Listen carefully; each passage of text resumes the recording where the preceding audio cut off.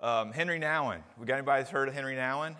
If you're really onto it, his name's Henri, because he's Dutch. He's a Catholic priest. He's kind of a big deal. He died maybe 25 years ago or so. And his book sold over 7 million copies. He wrote 39 books. Not only did he write a lot, he taught at some prestigious institutions, Harvard, Yale, Notre Dame, among them. And he's kind of a big deal. He's kind of an important Christian leader in the last 100 years. But he left his post as a professor for a new vocation late in his life. It seemed very out of line with his professional trajectory. And he went to live in a community called L'Arche. L'Arche is an organization where there are 153 of these homes around the world. And they're homes where the disabled live with those who assist them. They share life together as responsible adults. And in each of these communities, every single adult, both those who have a limitation and those who assist them, have an expectation that they can grow into mature and growing adults. And they can make contributions to society regardless of their limitations. And after living there for a few years, Nouwen writes an autobiography called In the Name of Jesus. And here's one of his paragraphs. He said, "My movement from Harvard to L'Arche made me aware in a new way how much my own thinking about Christian leadership had been affected by the desire to be relevant, the desire for popularity, the desire for power. Too often, I looked at being relevant, popular, and powerful as ingredients for an effective ministry. Yet Jesus sends us to places where we would rather not go. He asks us to move from a concern for relevance to a life of prayer, from worries about popularity to communal and mutual ministry, and from a leadership built on power to a leadership in which we critically discern where God is leading us and our people. The people of L'Arche are showing me new ways. I'm a slow learner. Old patterns that have proven effective are not easy to give up. But as I think about true Christian leadership, I do believe that those from whom I least expected to learn are showing me the way." Intriguing, isn't it? Here's a person with incredible influence who's teaching at the most elite academic institutions in the world. And he chooses to live with those who have intellectual and physical disabilities in order to assist them. We're used to living life as this upward path, aren't we? Towards some kind of elevation where we will finally be justified. This upward path includes family, includes professional achievements, and there's no looking back. There's this assumption, and this is the assumption that Nouwen turns on its head. He chooses humility. He's living into Matthew 23:12. Whoever exalts himself will be humbled, and whoever humbles himself will be exalted. Yet this is just one path to become humble, is to choose it. There's another path towards humility, and it's the one that Jesus forces on you.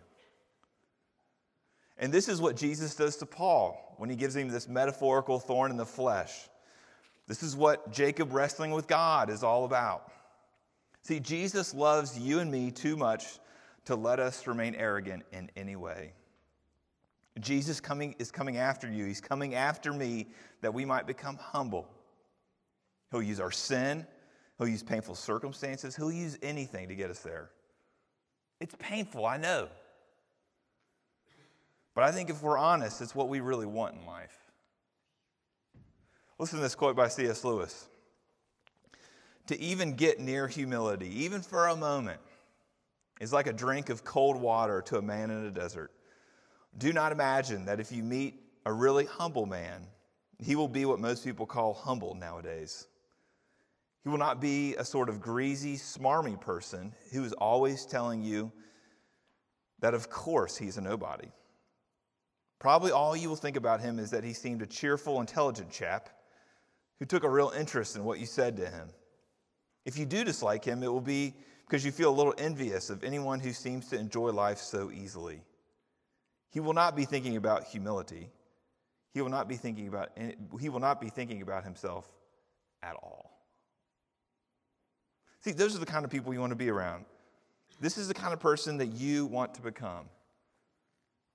And the journey there is painful. We see that in our text today as we move through the Gospel of Luke. This is chapter 1. We'll start in verse 57, and we'll read all the way through verse 80. Read along with me. Now the time came for Elizabeth to give birth, and she bore a son. And her neighbors and relatives heard that the Lord had shown great mercy to her, and they rejoiced with her. And on the 8th day they came to circumcise the child. And they would have called him Zechariah after his father, but his mother answered, "No, he shall be called John." And they said to her, "None of your relatives is called by this name." And they made signs to his father, inquiring what he wanted to be called. And he asked for a writing tablet and said, "His name is John." And they all wondered. And immediately his mouth was opened and his tongue loosed, and he spoke, blessing God. And fear came on all their neighbors. And all these things were talked about through all the hill country of Judea. And all who heard them laid them up in their hearts, saying, "What then will this child be?" For the hand of the Lord was with him. And his father Zechariah was filled with the Holy Spirit and prophesied, saying, "Blessed be the Lord God of Israel, for he has visited and redeemed his people, and has raised up a horn of salvation for us in the house of his servant David, as he spoke by the mouth of his holy prophets from of old, that we should be saved from our enemies and from the hand of all who hate us, to show the mercy promised to our fathers, and to remember his holy covenant, the oath that he swore to our father Abraham, to grant us that we, being delivered from the hand of our enemies, might serve him without fear, in holiness and righteousness before him all our days. And you, child, will be called the prophet of the Most High, for you will go before the Lord to prepare his ways, to give knowledge of salvation to the people and the forgiveness of their sins, because of the tender mercy of our God, whereby the sunrise shall visit us from on high, to give light to those who sit in darkness and in the shadow of death, to guide our feet into the way of peace. And the child grew and became strong in spirit, and was in the wilderness until the day of his public appearance to Israel. The word of the Lord. Now, this is the first we've heard from Zechariah since verse 23. Verses 5 to 23, you see what happens. You see what happens when an angel of the Lord appears to Zechariah when he is serving in the temple. And when the angel appears, it tells him great news. Zechariah, your wife Elizabeth, who's old and barren, is going to have a son. Not just any son, but a son that will bring joy to many, a son that will go before the Lord to prepare a way for him. A prophet in the line of Elijah. But Zechariah doesn't believe. He doubts. And right there, he is given discipline. And as a rebuke for his unbelief, the angel who bore good news to him takes away his ability to speak. And now, Zechariah is mute for 9 months. And when we ended in verse 23, we don't know what he's going to do. We don't know how he's going to respond with these 9 months of muteness. We don't know how he's going to respond to the discipline that he's been given from the Lord. And if you think about it, if you imagine, if you were Zechariah, how might you have responded? Well, I think one way might have been that you would have been angry. You would have asked, what does God expect from me other than unbelief? I mean, I'm old. My wife's old. There's got to be some room for me to ask some questions. There's got to be some room for me to warm up to this whole idea of having a son who's going to be a great prophet, and I'm an old man. Now, if this is the way Zechariah did respond, he's essentially asking God to be understanding of his unbelief. It would be easy, if you were Zechariah in this instance, to just chalk this up to God being overly rigid, overly difficult, and perhaps even harsh. And essentially what Zechariah would have been doing is clinging to his perceived moral goodness, and he'd be minimizing his sin. And don't you and I do the same? We tend to paint ourselves in an extraordinarily positive light. We're slow to see our sin and its effects. And so in turn, we just get mad at God. That's one way you could have responded if you were Zechariah in this instance. Another one is that you could have sunk deep into shame. I mean, here he is. Zechariah is a priest. His wife's of a priestly lineage. They're both, in chapter 1 of Luke, described as righteous and blameless. And when the angel shows up, he's performing the most sacred practice in his craft. So both his profession and his character point to him being able to believe what the angel has told him, but he doesn't. So it would be quite natural for Zechariah to sulk his shoulders and sink down into self-hatred and swim in the waters of shame, assuming that God wants nothing to do with strugglers like him. So when you leave Zechariah in verse 23, you should be wondering, is he angry? Is he deeply ashamed? How is he going to come out of this? Well, we don't know until we get to our text today, because the last 30 or so verses have been devoted to Mary. And it's in our passage that we see that though Zechariah is righteous, though he is blameless, it doesn't mean that the Lord's done working on him. There's new ground for humility to spring up in Zechariah. And Zechariah is going to shuck off the temptation of minimizing his sin. He's going to shuck off the temptation to think that his sin is going to disqualify him from God doing a deeper work in him. And you see it in our text. Do you see when the curse is lifted in our text? When is it?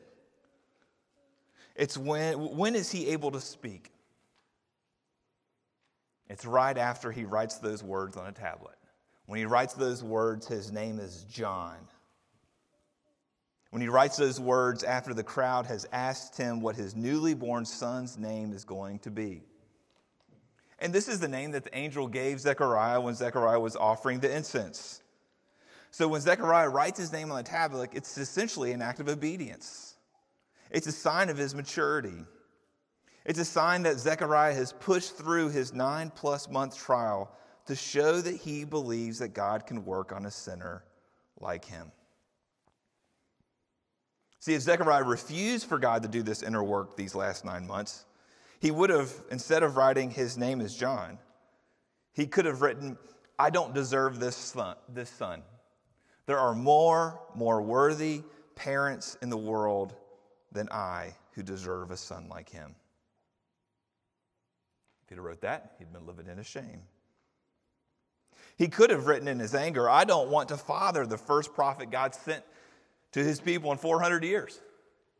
He could have written, he's not a good God. I have no interest in being a part of his plan. If he would have, he'd be living into his anger. But he does neither. He writes his name as John, and Zechariah is speaking as a more humble man. Now, I don't know about you, but I sure am encouraged by this. Here's this old head who still needed to grow, much like Henry Nouwen. And the older I get, the more tempting it is to see that the Christian life is one to be mastered, as opposed that the Christian life is one to be maintained. See, weeds are always growing in the gardens of our souls, and they always need to be dug out. Pruning will always be necessary on this side of glory. And Zechariah shows us that the way of life is character. It's not giftedness. It's not best practices. It's about learning from your mistakes. It's about becoming less arrogant after our periods of discipline. And most of all, it's about singing. Do you see Zechariah's chief emotion in verse 67? It's not relief. I mean, he's not like, I sure am glad I can finally talk. Verse 67, he's joyful. And anytime you grow in faith, the main expression is always jubilant praise. You get on the other side of a trial and you see how faithful God's been, and it makes you want to sing. See, these were really tough days for Zechariah. He's been wrestling with his skepticism. He's been wrestling with his doubt. I'm sure he had periods of anger. I'm sure he had periods of shame. God has laid a heavy hand on him, and he's made him mute.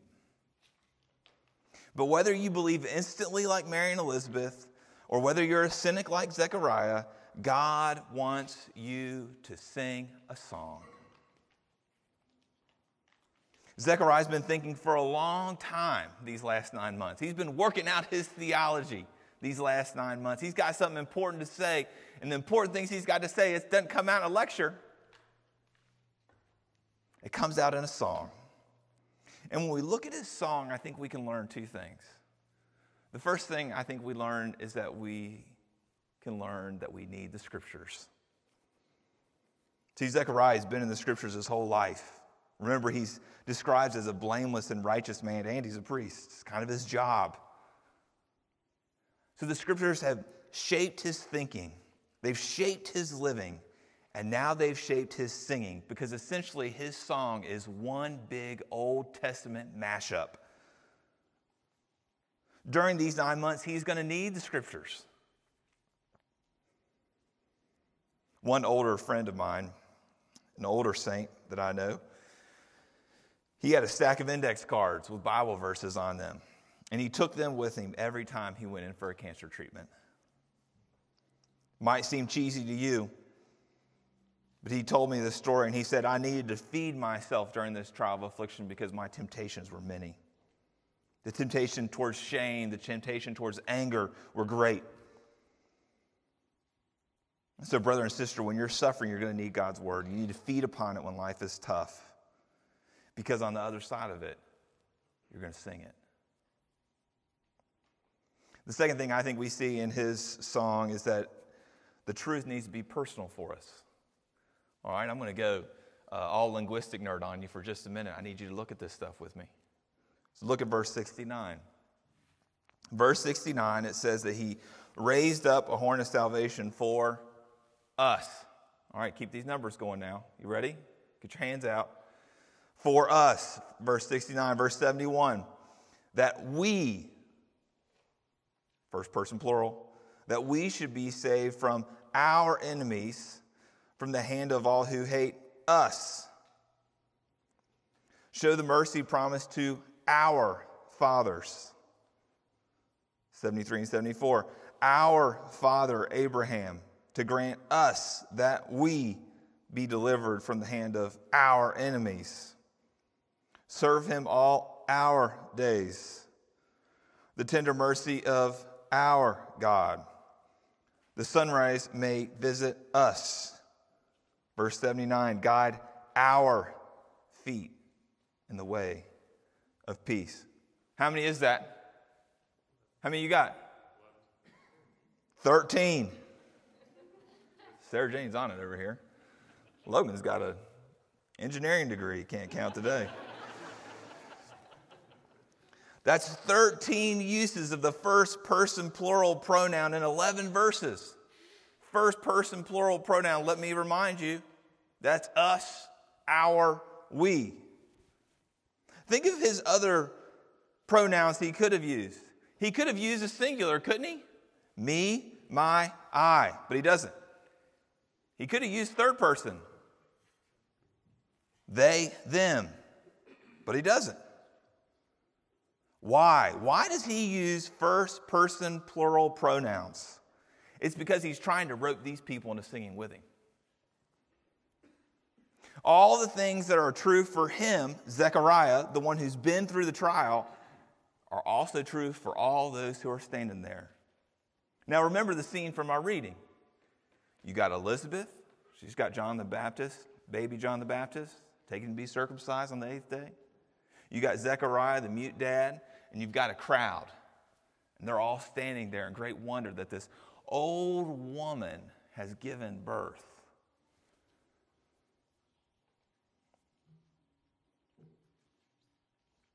And sure, the crowd's not gone through a period of muteness for not believing prophecy that's been spoken by an angel, but they're going to go through some other trial.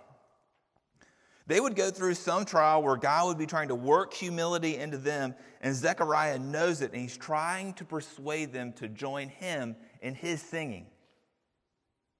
And I think that's why Luke puts it in here.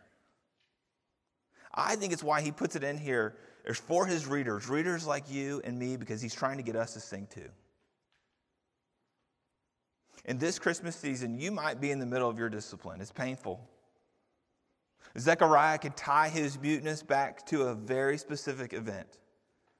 And maybe you can tie your period of discipline back to a specific event as well. But maybe you can't. You don't know why life's hard. Well, this song sits right here in Luke 1 to encourage you to hold on, because a day is going to come when you're going to sing, and maybe that day is today. And if you do sing, it's going to be because you see the Jesus of Hebrews 5:8. Hebrews 5:8 reads, although he was a son, although Jesus was a son, he learned obedience from what he suffered.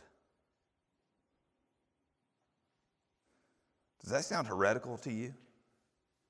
That Jesus had to learn obedience? I mean, sure, it makes sense that Zechariah would have to learn obedience, that he would have to learn humility. Sure, it makes sense that me and you have to learn humility. But for Jesus to learn humility? But what we so often forget is that Jesus, too, was a man. And one of the many reasons God put on flesh was so that you could see that Jesus sympathizes with you in your time of discipline. And he knows how hard it is to learn obedience in the midst of your suffering. And when you see Jesus there, when you see that Jesus is there sympathizing with you in your discipline, when that sinks deep into your heart, you're going to sing. You can sing even if your circumstances don't change. But maybe you don't have the lyrics to sing. Well, can I suggest a few? Can I suggest a few from Luke chapter 1? See, Jesus is the one who has brought salvation to you. Jesus is the one who has forgiven you of sin. Jesus is the one who has shown tender mercy to you. Jesus is the one who has made the sunrise visit you from on high. And Jesus is the one who has given you light in your darkness, brother and sister. And I pray that this is your song this Christmas season. Let's pray. Oh, Father, thank you that the sunrise has visited us from on high today. Lord, that you have given us light in our darkness, that you have forgiven us of our sins, that you have brought salvation to us, and Lord, that your mercy is tender. Oh, Lord, it doesn't seem tender in the midst of our suffering, in the midst of our trial, in the midst of our discipline. But Lord, we want to believe it. Would you help our unbelief? We pray these things in your name. Amen.